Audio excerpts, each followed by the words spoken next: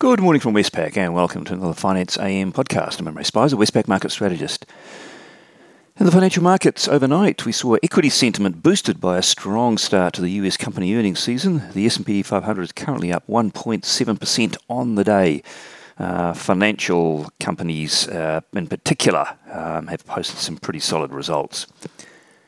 Bond yields and the defensive US dollar are lower.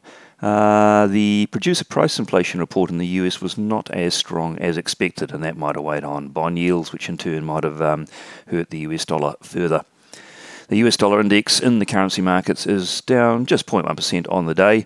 The Aussie dollar, it rose from 73.85 to 74.27, and the outperformer, the Kiwi dollar, rose from 69.80 to 70.41. The worst performer was the defensive yen, followed by the defensive US dollar.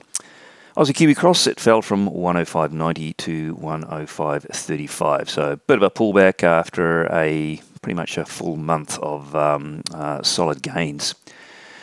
In the interest rate markets, the US 2-year Treasury yield didn't do much, ranged sideways around 0.35%, while the 10-year yield fell from 1.56 to 1.51%. And Australian government bond yields, 3-year yield down from 0.75 to 0.7, and the 10-year down from 1.66 to 1.61%. Commodities, decent session. Brent crude oil up 1.1% to $84. Copper up 2.2%. Gold not much change, and iron ore up 3.4%.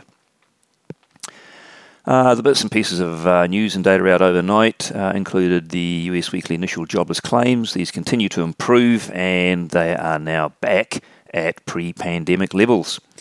PPI inflation, that report disappointed expectations. Wasn't as strong as expected, particularly the core ex-food and energy measure.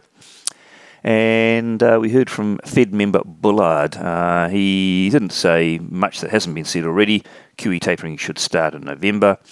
Activity dipped in Q3 but should rebound in Q4, and he believes it'll be quite strong in 2022 as well, adding that the labour market is quite tight with workers hard to find.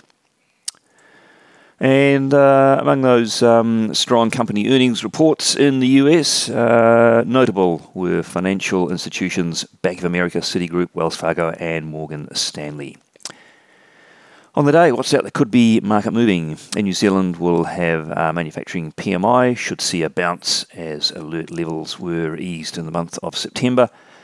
And in the US, not a great deal, I wouldn't call it top tier, but retail sales for the month of September in the US will be worth a watch. We also get consumer sentiment from the University of Michigan and a couple of Fed speakers, Harker and Williams.